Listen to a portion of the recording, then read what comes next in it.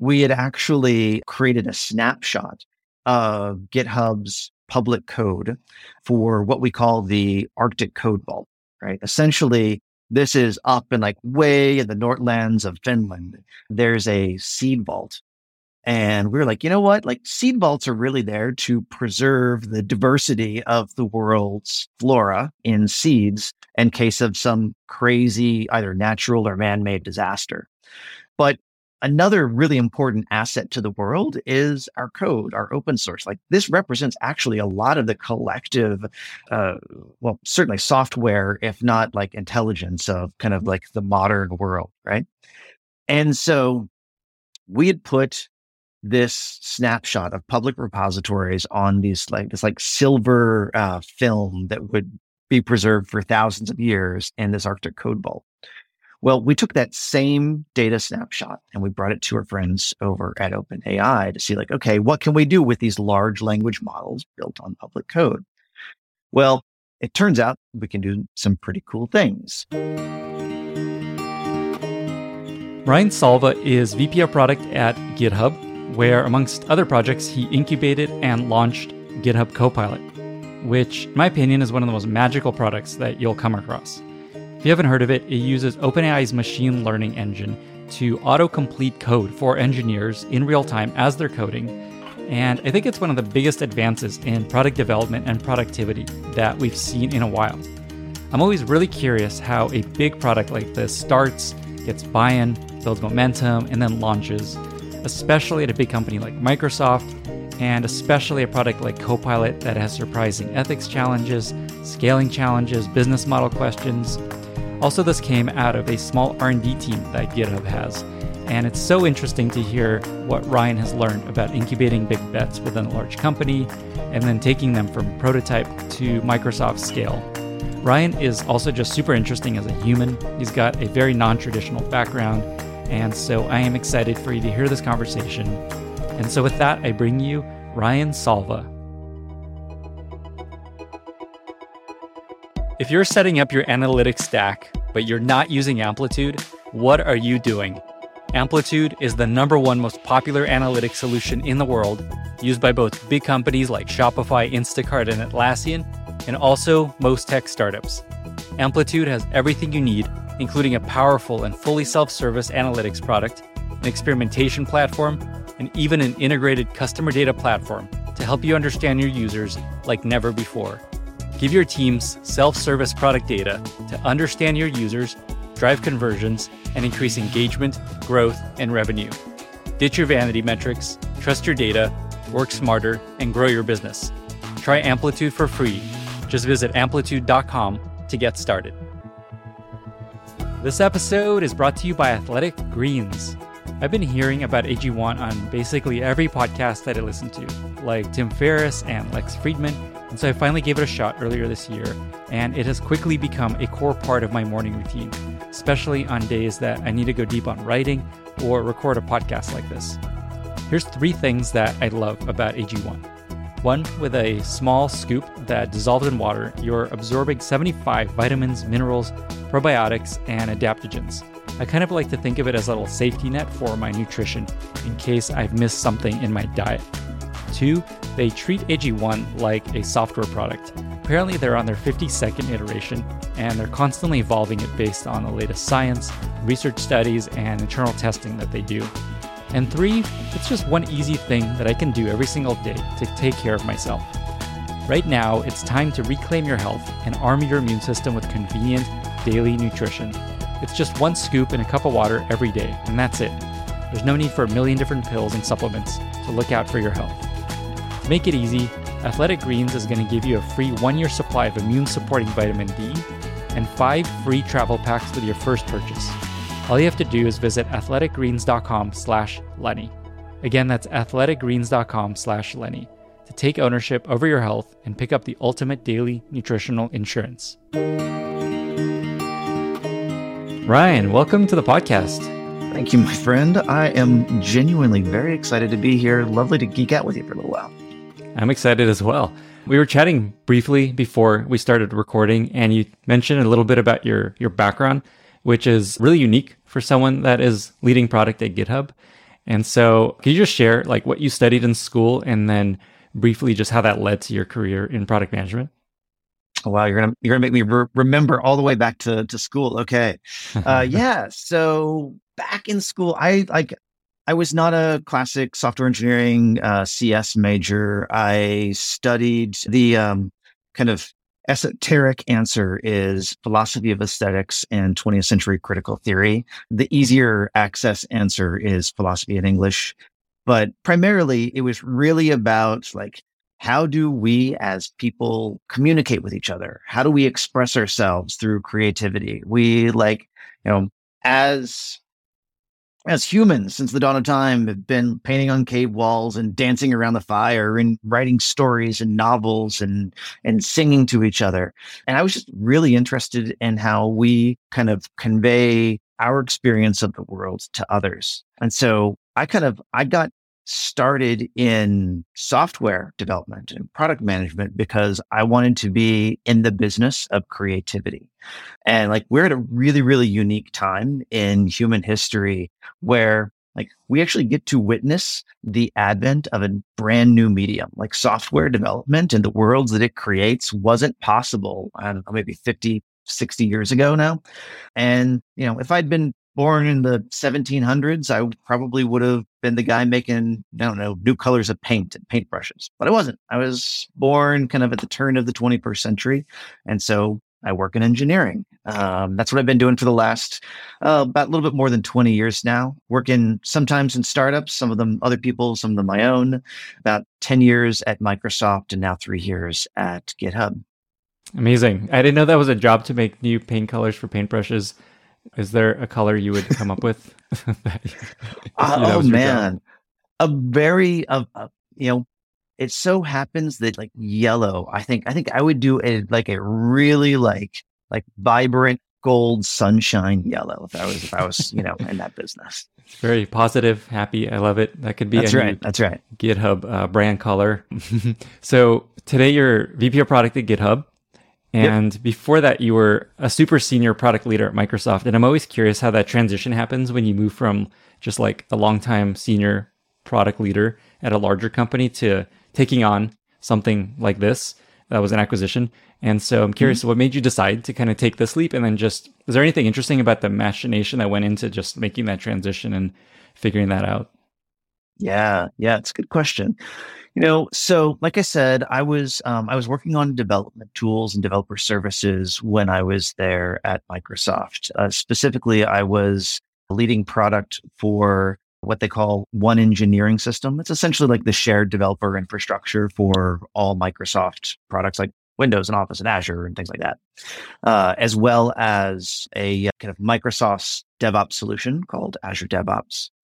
And when the acquisition happened, like it was clear that so much of the energy, so much of the focus and the innovation that was going to be happening around developer tools and services was going to be happening around GitHub. I mean, that's where the community is creating. That's where people are learning. That's where so much of the mind share of just the development community is focused. And like I said, I'm motivated. What I care about is helping people create. And it was very clear to me that there was no place that I could have a larger impact than working at GitHub. And so I really took that opportunity to make the transition out of, a little bit more kind of enterprise focused internal role at Microsoft to going where I could work on everything from, I don't know, an AI technology like Copilot to cloud hosted development environments like code spaces, repos, which literally like every single developer on the planet is like participating in some way on GitHub repos in the typical year. And so that was what I wanted to accomplish, is just like, how do I get more connected to the community, especially the community outside of what Microsoft could reach on its own. And the decision to move as well, I think was really focused not just on what GitHub was and maybe is at the time, but what GitHub also can be. I mean, GitHub has more than a decade, nearly a decade and a half of history of bringing developers to together to collaborate on code through repositories. But in the last few years, we've, really expanded that portfolio to include so many different parts of the developer lifecycle. Again, I talked there about code spaces and Copilot, but it's also actions for CI/CD and advanced security. Like, as developers, we are so much more than just where we put our code. There's a whole part of the tool chain there. And to get to an opportunity to work on so many V1 products, like that is creation itself, right? To be able to build an entirely new product, get it out to market, test it, iterate on it, and really feed on the energy that's coming back from the community. Awesome. There's definitely a lot of energy coming out of GitHub. And what I want to spend most of our time chatting about is a product that your team helped launch and incubate, which is GitHub Copilot, which just from my outsider perspective, feels like one of the biggest advances in software development in, I don't know, a decade, maybe more. And it's definitely one of the most magical products out there. And your team and you kind of led the incubation and launch of the Copilot. And so I'd love to spend most of our time chatting through that. And the first question. Yeah. Okay, cool. So my first question, just for folks that don't know a lot about Copilot, is just like, what is it? Can you just kind of briefly describe what Copilot is? Yeah, sure. So developers for the last 20 years or more have had essentially simple IntelliSense autocomplete. You hit the period and you get the next variable that might come up. It's helpful for moving a little bit faster through your code, helpful sometimes for remembering, what the particular syntax might look like for a method or a function. Copilot is essentially that magnified by many lines of code. It is multi-line autocomplete that is fundamentally powered by an AI model called Codex, which is a derivative of another kind of one that you might be familiar with, GPT-3. When you are in the editor, could be VS Code, it could be IntelliJ, it could be Vim. Essentially, as you are typing, Copilot will provide suggestions, usually in kind of this like italicized gray text that is really, to your point, kind of magical what it's able to infer based upon the variables around it, the class names, the method names around it, your comments. Copilot kind of infers what you intend to create and then hopefully does a pretty good job at nailing it by providing scaffolding code template that you can then riff on. What we tend to find is that developers love it. They really enjoy it. They kind of find themselves getting a little addicted to it because it helps them stay in the flow, right? Like as developers, we love to be in that place. I love to be in that place where I'm creating things, where I'm focusing on some product, some piece of software that I'm going to give to, my customers, my users. The labor of remembering, what's the order of parameters that need to come into a particular API, or, hey, what's the particular syntax of this thing that's supposed to do? Or, I've got to create a bunch of dummy data that is days of the week or months in the year. That's just labor. It's not creating, it's just typing.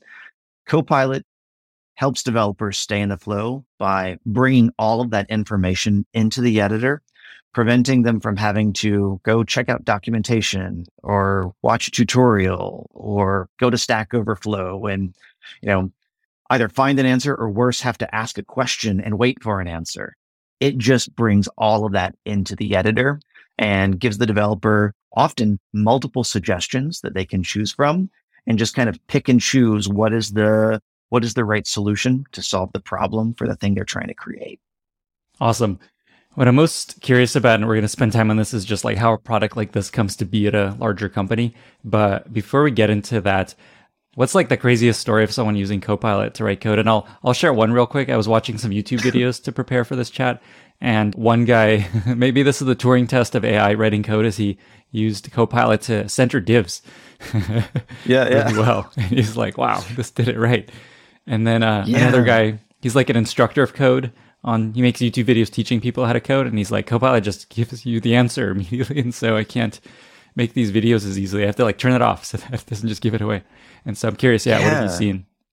There are so many of those. I mean, I'll just kind of give a couple of recent ones that I've heard. So I was talking to one developer who was, he's actually an educator, and he's teaching kids how to code, usually like kind of high school age, right? So 16, 15, that kind of thing. And, his experience matches my own, which is that many of us, we learn to code best by not by like arbitrary exercises, but by actually building something that's going to be useful, right? Solving problems. And so what he does is he matches small businesses and medium-sized businesses who need to build internal tools with essentially classes of students, like a group of maybe 6 or 8 students, and then gives those students Copilot and says, here, small business, medium-sized business, group of students, go build this internal tool for this business. And Copilot is essentially kind of whispering in the student's ear, metaphorically speaking, hey, here's how you solve this problem. Here's how you do this. And students build not only the kind of the tool, the software that the business needs, and then get to put that on their resume and their, application for college and university, but they also get to learn by kind of using the tools that likely are going to be part of the core DNA of the developer tool chain 2, 3, 4 years from now, as AI starts to permeate our entire stack. So that was a pretty cool recent one that I talked to. That is very cool. I didn't think about just the education lever here, just like making it so much easier to learn to code, not even just building code. Yeah. Well, I mean, and that's the thing, like Copilot is particularly good, not just at taking away some of the effort, but often, there's learning a new language. And then there's also just wading into a code base that you're not necessarily familiar with, right? Like, I mean, heck, sometimes I don't recognize some of the code that I wrote 6 months ago or a year ago. It feels like I'm wading into new territory, but maybe you need to fix a bug in an app that you don't often touch. Wading into that code base is kind of like learning and creating a mental map for that code base. One of the, really magical pieces of Copilot here is that AI is collecting context of the application that you're going into. And so it can help you build that mental map and learn the code base, even if it's a language that you're already familiar in. Awesome. Okay. So going back to the beginning of Copilot and how it started, I'm always curious how a project that ends up being a huge deal to a larger company begins, and especially how it builds momentum, how it gets buy-in, and then just kind of gets out the door. And so can you talk about just the original seed of this idea? Like, who did it come from? Who had the original vision? How did this idea emerge and build momentum where you put resources into it? Yeah. Yeah. Oh, wow. What a long and, I don't know, depending upon your point of view, sordid or exciting story that is. So yeah. Let's see. So Microsoft and OpenAI have been collaborating for quite a while now on large language models, making its way into kind of all different experiments and different parts of both Microsoft's kind of software portfolio, as well as just kind of helping OpenAI by providing, like the compute necessary. It takes massive amounts of compute to train these models.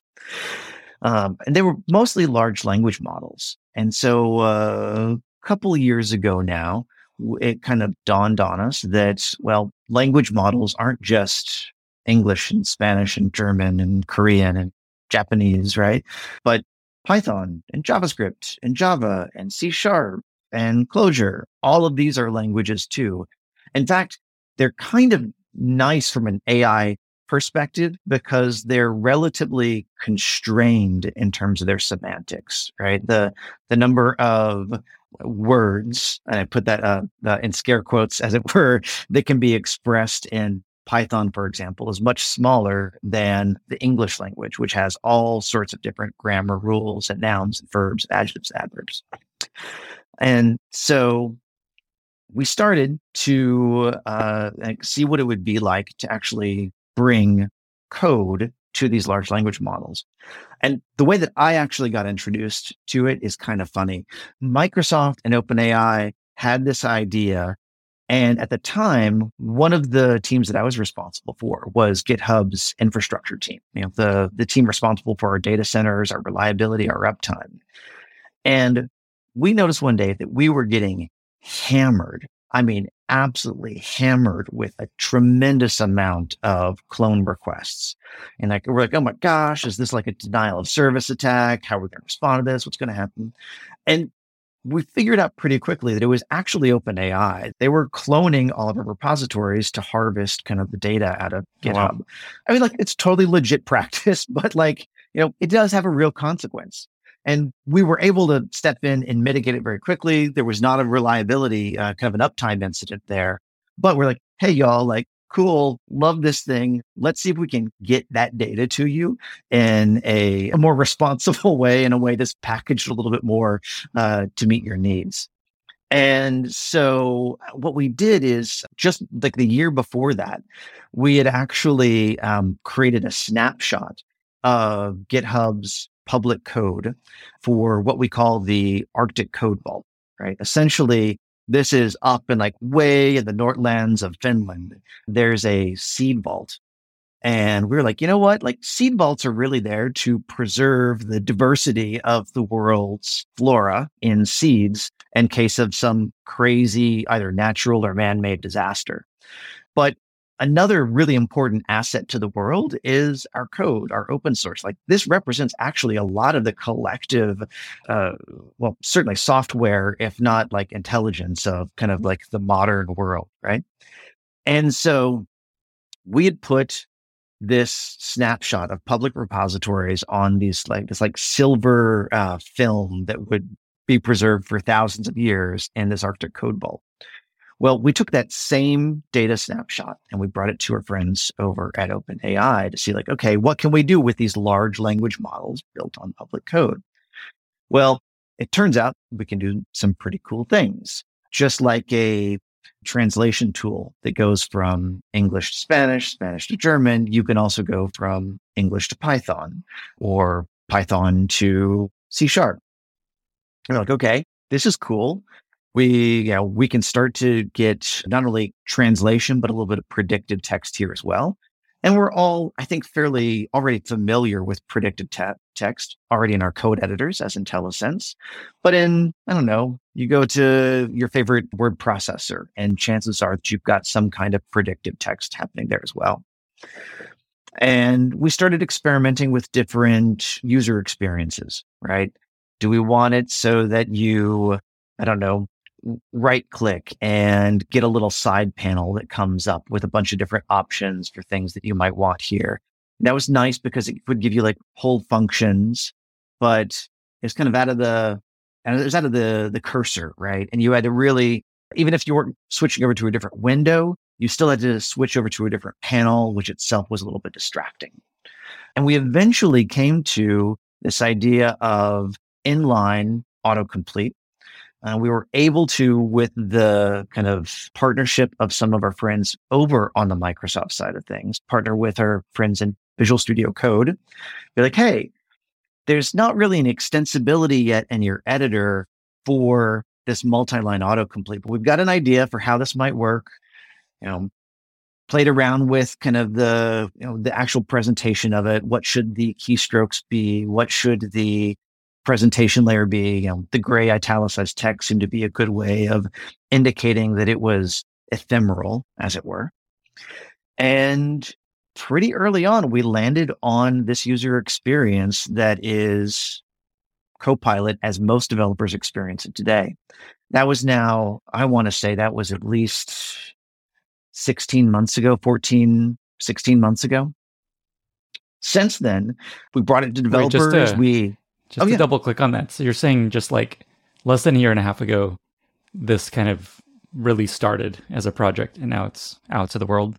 Is that right? That is exactly right. That's exactly incredible. Right. Yeah. So it's about a year and a half ago. Uh-huh. That's insane. What was that period between OpenAI almost taking down GitHub to, I guess, that point? So the period in between kind of OpenAI almost taking down GitHub and then us really arriving at the kind of the user experience, part of that was frankly, a lot of really smart researchers at OpenAI experimenting and doing what like only world-class AI researchers can do.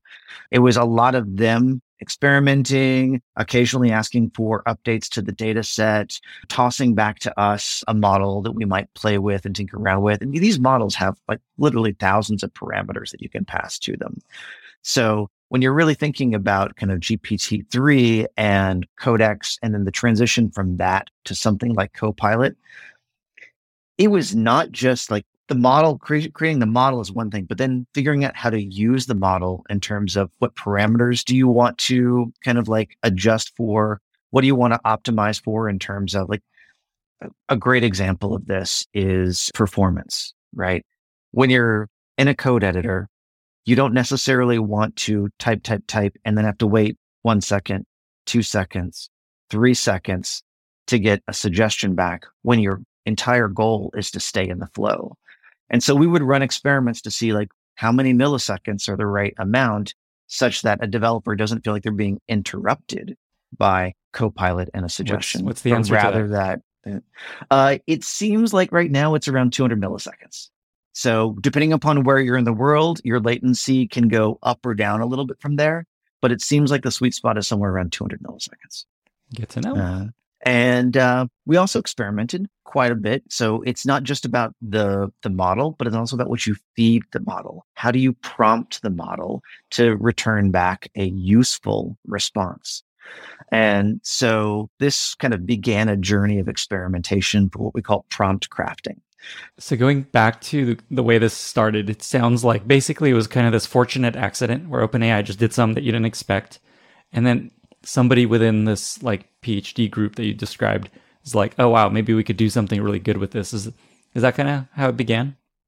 That's fairly accurate. Yeah. I mean, we had a model that really like was amazingly good, like a step level change in actual like intelligence, right?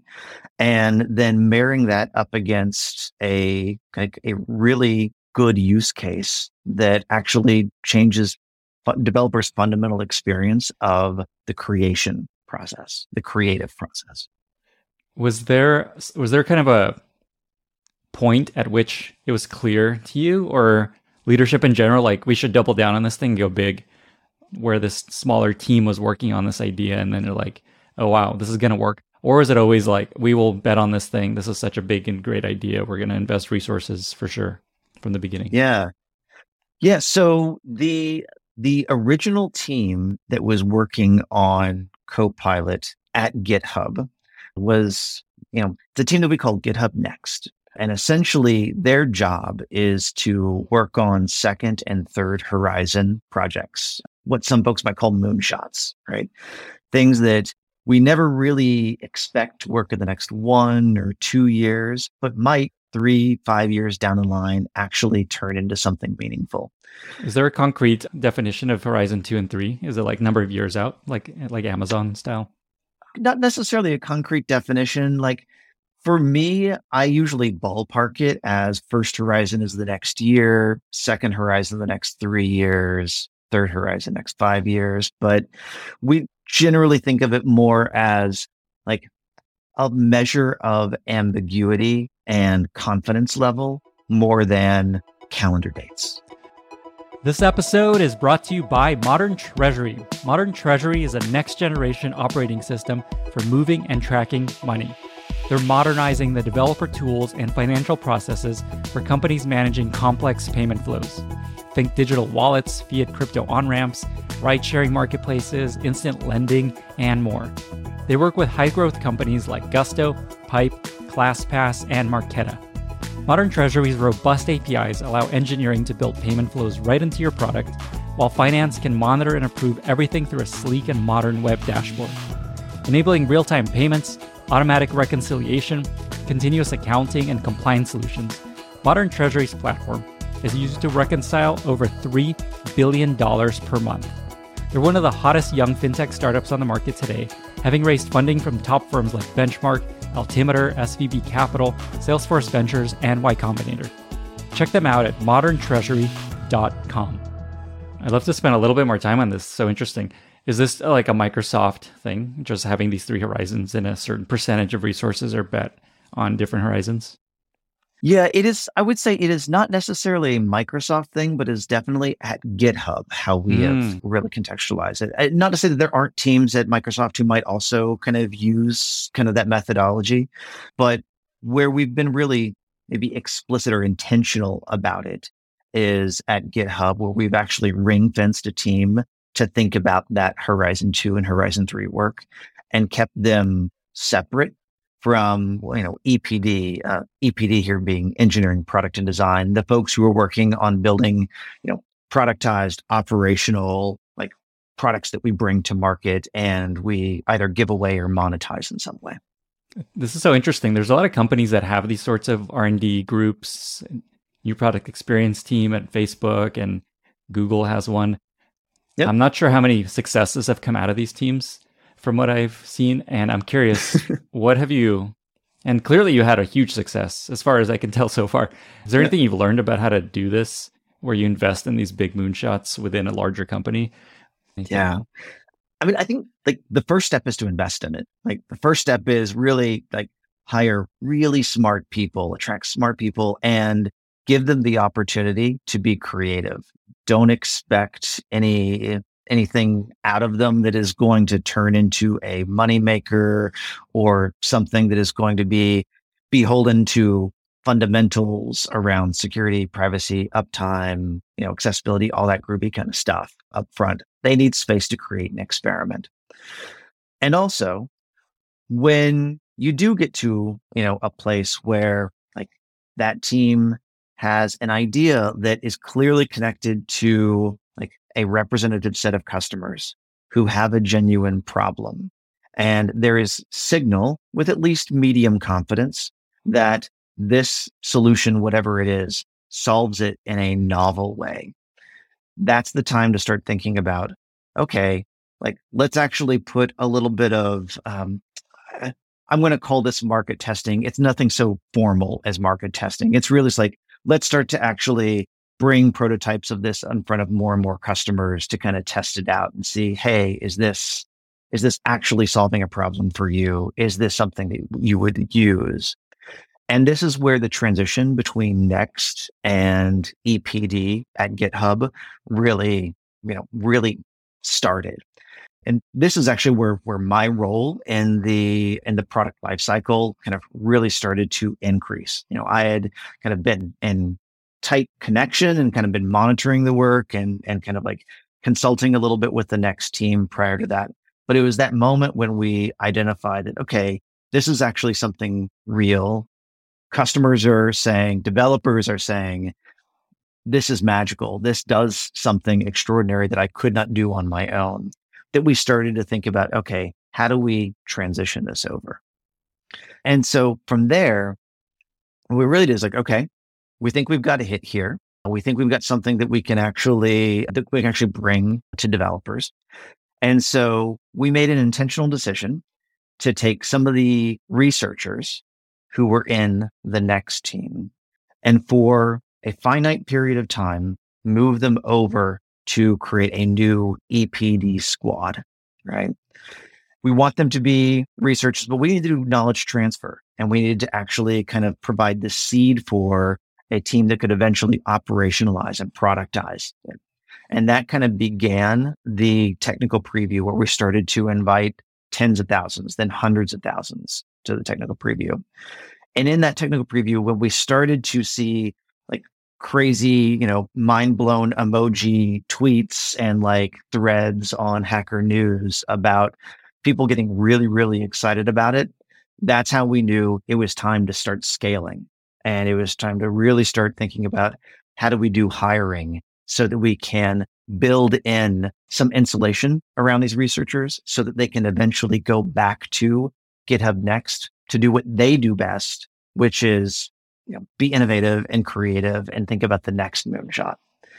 And that process, that took, we're actually still kind of at the tail end of it now. Here we are, like I said, roughly a year and a half after kind of the initial kind of creation of the product, having gone through technical preview, have achieved general availability. We've now hired in a team around them. And the researchers, starting actually as early as last month, have started to gradually move back over to GitHub Next.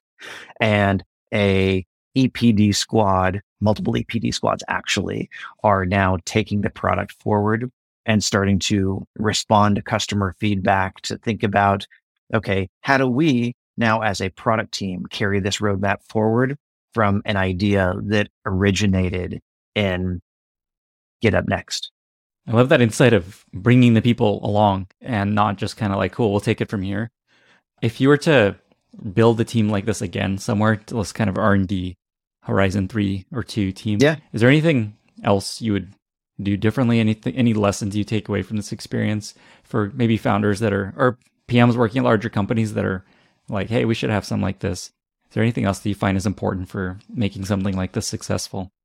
The criteria for moving researchers back into their R&D team, whatever that happens to be for your organization, that can't be based on a calendar. It needs to be based on a replacement in seat who's actually doing the job and has picked up all of the skills necessary. And only then can the researcher move back. So make sure that you've got continuity of expertise and skill sets and domain familiarity before you move over. I feel like we've managed that pretty well today. As well, it's critical that the team who is taking over from the R&D shop feels like they have control over their own future.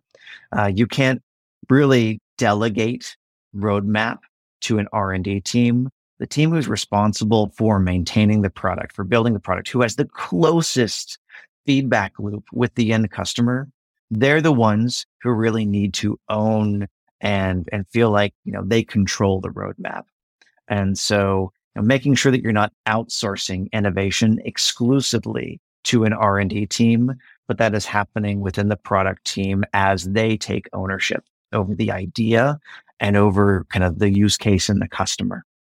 Last, I would say here is really that engineering fundamentals in a lot of ways are the contracts that differentiate an R&D team from a operational product team.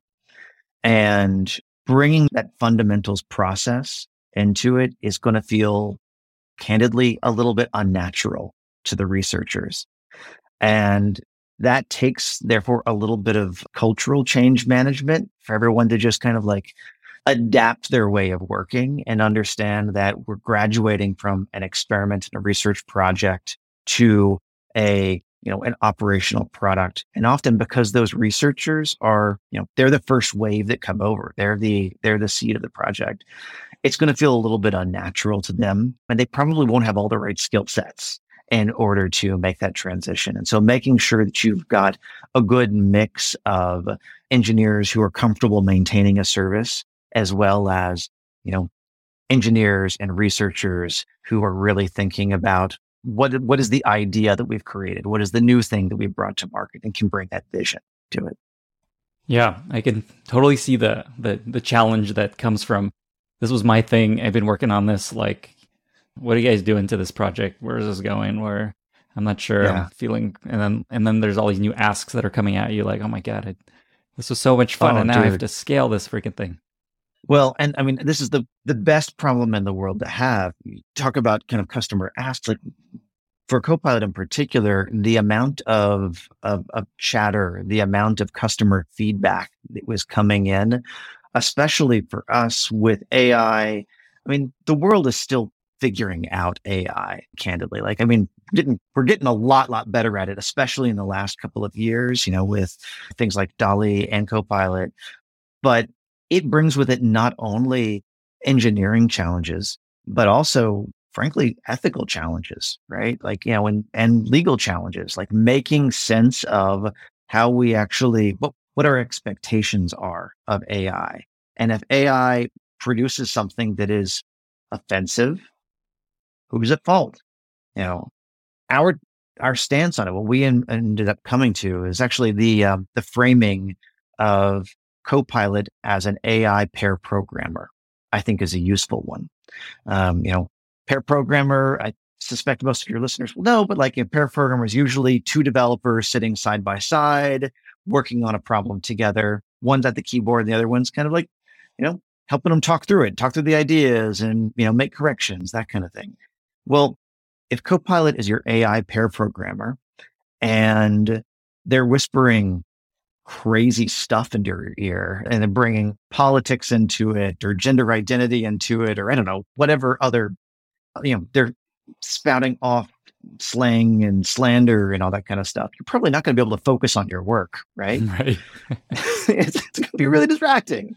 Yeah. And so really kind of coming down to some principles about what is the use case we're trying to solve, what is appropriate, I put this in scare quotes, behavior of the AI kind of bot sitting side by side with you, helped us kind of create some principles or some guidelines for the developer experience that we wanted to create.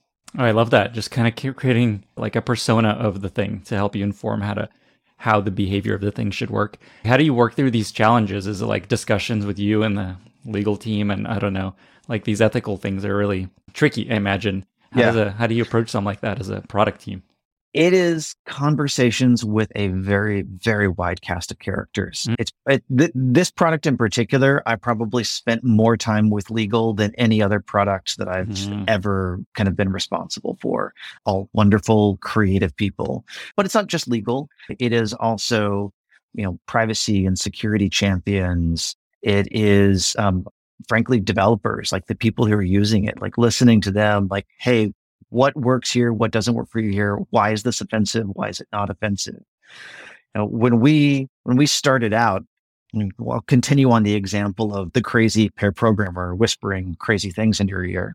When we first started out, we didn't really have any filter on Copilot whatsoever in the very, very, very early days.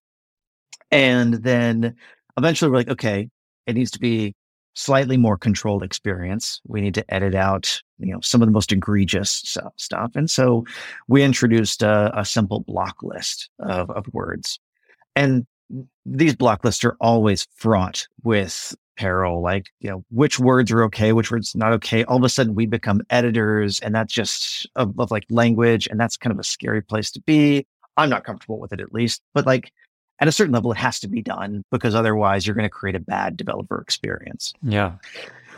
And so, often we would get feedback from developers of like, hey, this particular word was blocked, and like that it was blocked either was offensive to me or prevented me from being able to kind of get good value out of the product. Oh, man. And so always kind of like dancing the dance of like, editorial content. We're actually at a place now where we're able to partner with the Azure Department of Responsible AI, and they've created some really extraordinary models that help detect, I'll call it sentiment, for lack of a better word, but basically when there is something that is patently offensive, because there are some words that in some contexts may be offensive and in some contexts may be totally reasonable, right? Especially in when you get into software for medical kind of scenarios, right? And so being able to start to shift a little bit to focus or to rely on AI models that can also do a better job than we could with crude or simple block lists is maybe another proof point, both of how AI as a solution for common development problems is getting way better. It's solving more parts of our stack or filling in for more parts of our stack. And how, at least in our case, we were pretty fortunate to be able to deliver on or depend on a parent company's contributions to solve a real acute problem that GitHub probably could not have solved on our own. I've never thought that a Copilot would be like you would have to worry about it saying things that are crazy. So that is wild that you guys have to deal with that. And wasn't it Microsoft that had that bot that got turned really negative and had to be shut down? It was. Okay, so there's experience. What was its name? Talia or something like that? Yeah, something like that. Yeah, something like that. Yeah. Right. We don't want another one of those incidences. Yeah. Wow. What this makes me think about is your team is kind of at the forefront of AI in this applied way. And I'm curious what your thinking is on just like where this goes for developers, especially. Like I saw a stat that maybe 40% of people's code is now written by Copilot. I don't know if that's right, but like, is the vision in the future become something like 90? Where do you see this all going? Yeah, yeah. And so just to put a fine point on that stat, Oh yeah. it is 40% is specifically for Python developers. Mm-hmm. It varies depending upon the language. Because as you might imagine, some languages have better representation in kind of the public domain than others. And usually both the volume and the diversity of training data correlates with the quality of suggestions, which is then represented by either the number of lines written or the acceptance rate, or any one of a number of other metrics. Awesome. In Thanks for aggregate, clarifying. yeah, totally. We see it range anywhere from the upper 20s to the 40s Got it. across all the different languages. Just to throw this out there, as a not great Yeah. engineer, I used to be an engineer for about 10 years. I welcome our AI overlords writing all my code. And so I'm excited for this to do more and more. And yes, I'm curious where you think this goes. It does. It enables even mediocre developers like myself to be able to do some pretty amazing things. All right. But where's it going?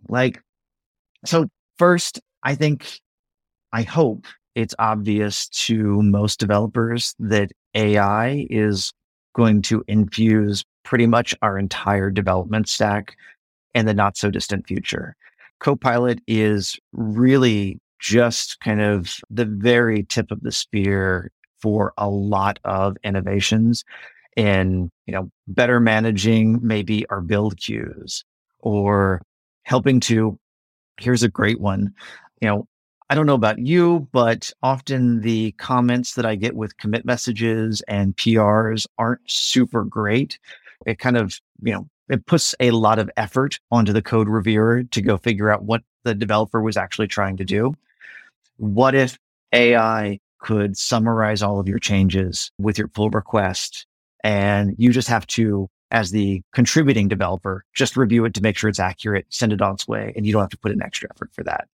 There are lots and lots of different opportunities for AI to essentially be able to take some of the drudgery out of our work so that we can focus on creative acts. Like, what I hear from developers and what I experience myself is that Copilot kind of forces me to think a little bit more about what are the design patterns I'm trying to create? What is the end user experience or the outcomes that I'm trying to drive with my code? And then I can kind of rely on Copilot to scaffold out a lot of that so that I can focus on more creative work. And that is really what I hope for our industry 5, 10 years from now, is that not only will we be inviting more developers or more people to become developers, right? By essentially providing a layer of abstraction a little bit, or at least a little bit of a kind of a hand in development, but that also the really experienced developers are focusing on much larger problems and focusing on outcomes and creativity rather than really kind of low level, kind of difficult rote memorization of things like syntax or ordering of parameters and the like. Great. Yeah. And like, if nothing else, that'll keep people from just having a tab open Stack Overflow, copy and pasting every function that they're trying to figure out. Yeah. I want Stack Overflow to stay in business, but I would mind a little bit less context switching myself. So in the experience of scaling this thing, what would you say has been the biggest challenge, either technologically or even operationally, just kind of scaling it to a real product that people are paying for? Yeah. So there's a few dimensions of that.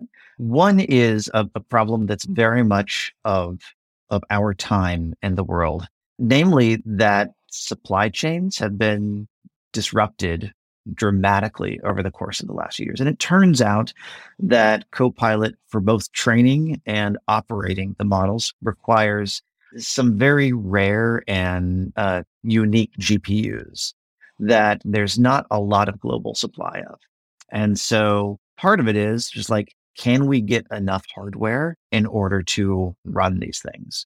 We've actually earmarked quite a bit of capacity, and we are greedy, greedy, greedy for more capacity globally. As soon as we can produce those chips and get them in data centers, we do it. So that's been one kind of unique challenge. Wow.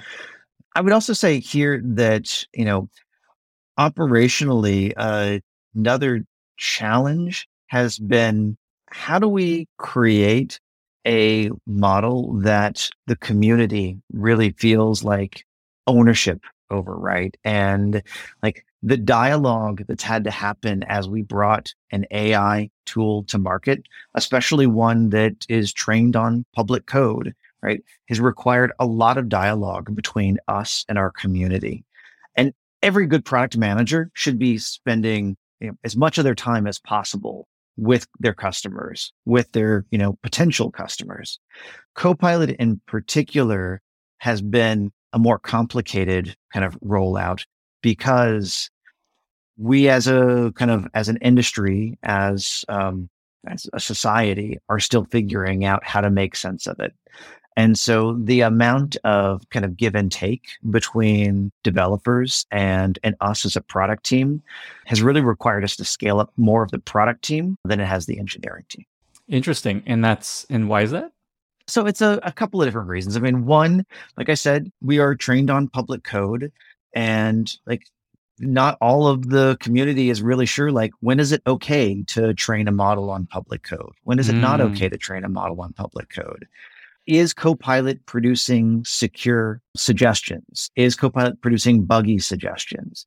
Like, there's a lot of doubt. There's a lot of very healthy skepticism. And I mean that genuinely. I want people to be skeptical of Copilot. We owe it to ourselves as a community to be skeptical of any AI, because just like there's great potential for benefit, there's also great potential for harm. How, like, people keeping us accountable, like, how are you preventing things like model poisoning, right? Like, is there going to be a new attack vector that we just haven't really thought of yet around AI that might, produce negative consequences? We think that we've done a really good and responsible job of that by making sure that, first, we are very clear that Copilot is not a replacement for a developer. It will never be. Like, we do not want Copilot auto-generating code where a thinking, reasoning, breathing human being is not on the other side of that keyboard making reasoned decisions. We do not want Copilot to replace any other part of the stack, whether it is static analysis tools or your unit tests or whatever kind of like measures you're putting in today to make sure that your humans produce good quality code. We want you to keep all of those same systems in place to make sure that humans who are leveraging tools like Copilot continue to produce that good quality code. But there's a lot of, at the same time, like anxiety of like, where is AI stack? Is AI, eventually going to be, this is back to your question about where will we be 5-10 years from now? Will it be writing 90% of the code? We don't want Copilot to be that. We don't want it to replace anything. We want it to augment. The idea here is really that AI is an enabler for developers to focus on the creative work, to stay in the flow, to be able to move faster, right? And kind of working through those anxieties, working through that healthy skepticism takes conversation. It takes dialogue. And that takes us, on the product side, having kind of that guided conversation with the community.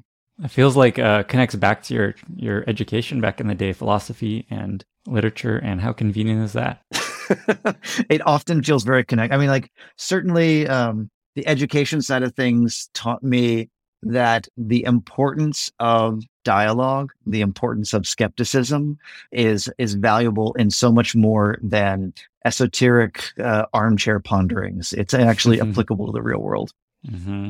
Maybe a final question before we get to our very exciting lightning round. So just looking back at this whole experience of just building, incubating, launching this big, bold bet within a big company, you can go in either direction, either just like any lessons on just like taking a bold bet versus incremental wins and how you think about investing in these two kind of categories, or just within a large company, a lesson of just how to build something like this, like a massive new product from just like a seed of an idea to a large new business line potentially. Yeah. So as both a product manager and a portfolio manager of multiple products, because I'm responsible for multiple product lines at GitHub, like the allocation of time, of focus, energy, and resources becomes a really challenging question, the answer to which isn't always the same depending upon the time, kind of world circumstances, organizational circumstances, technology circumstances. As a general rule, as a general principle, I certainly try to make sure that we're always reserving some capacity for bold, audacious, experimental research projects.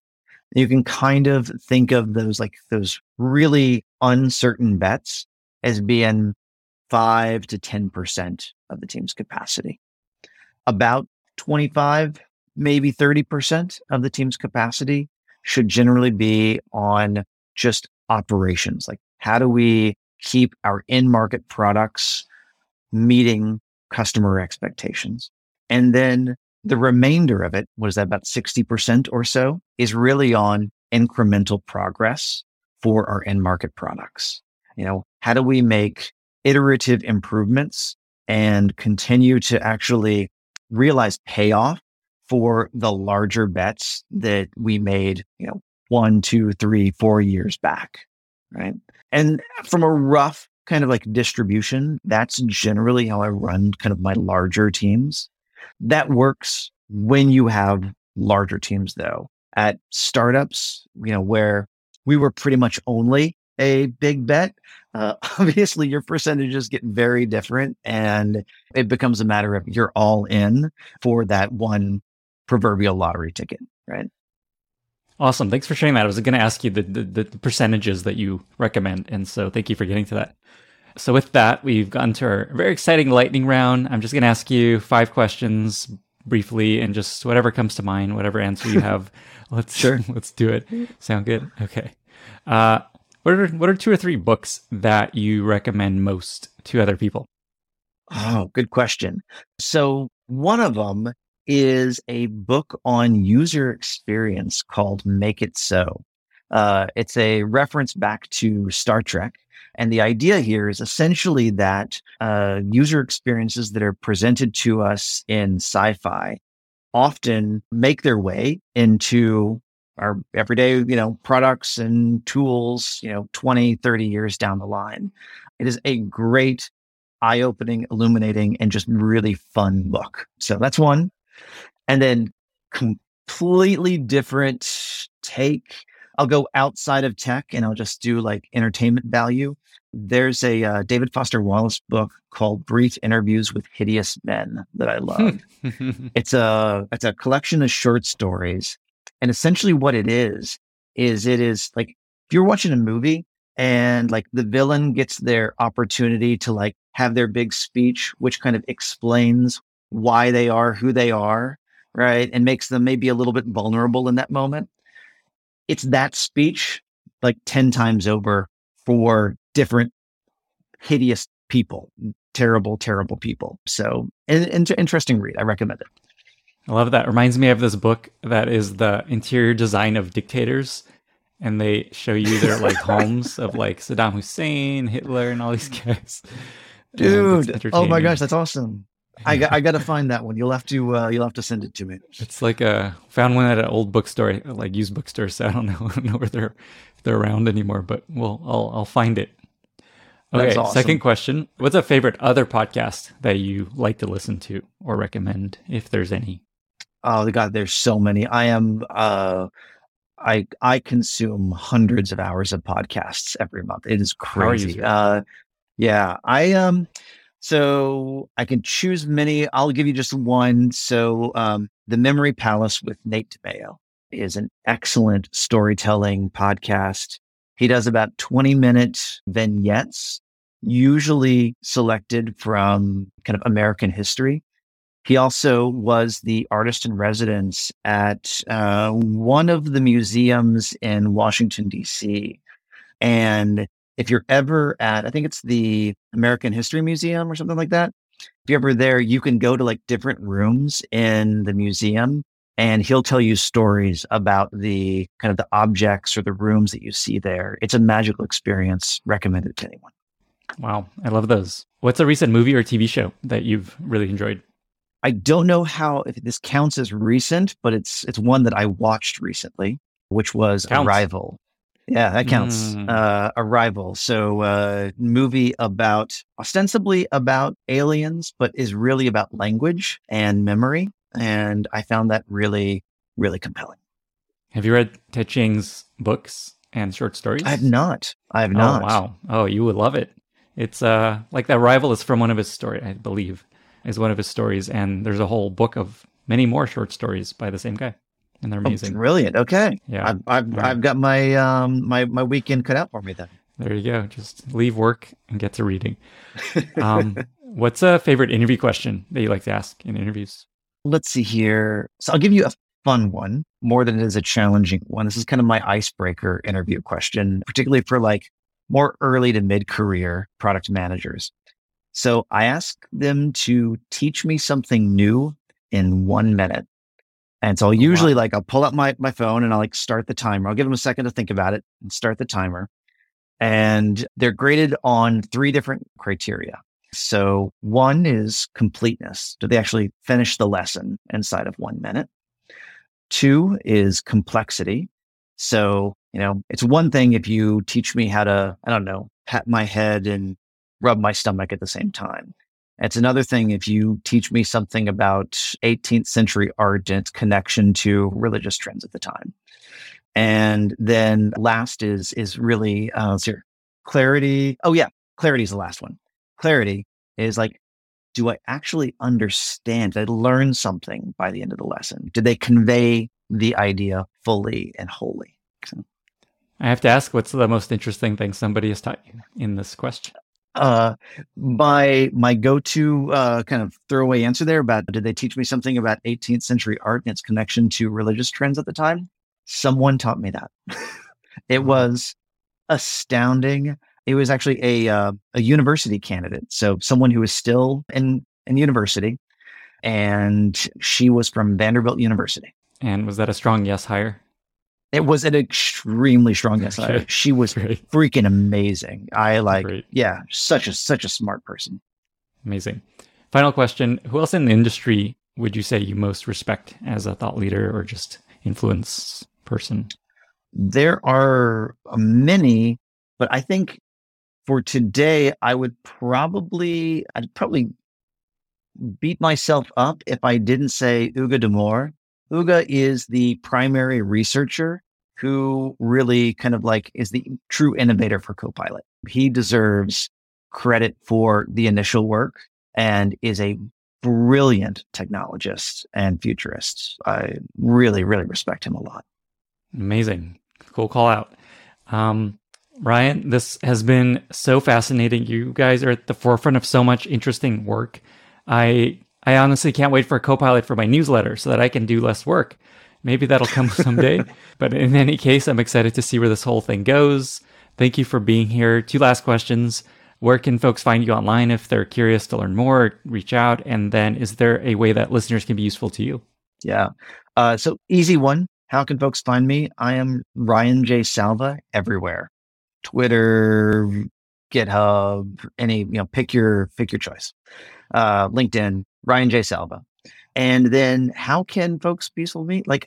Please, there is a 60-day free trial of Copilot that is, there for everyone to pick up and use, and go try it out. And when you do, post either on Twitter or Hacker News or on discussions, GitHub discussions, your experience. Give us the good feedback. Give us the bad feedback. I am so hungry to see how people are using it in novel ways and where they're running up against kind of the rough edges too. Like I said, there's lots of room for us to grow and improve from here, but I'm pretty confident that developers will be pretty freaking amazed at what it's already capable of. Awesome. Thanks for being here, Ryan. Yeah, dude. Thank you so much. It's been a lot of fun. Thank you so much for listening. If you found this valuable, you can subscribe to the show on Apple Podcasts, Spotify, or your favorite podcast app. Also, please consider giving us a rating or leaving a review, as that really helps other listeners find the podcast. You can find all past episodes or learn more about the show at lennyspodcast.com. See you in the next episode.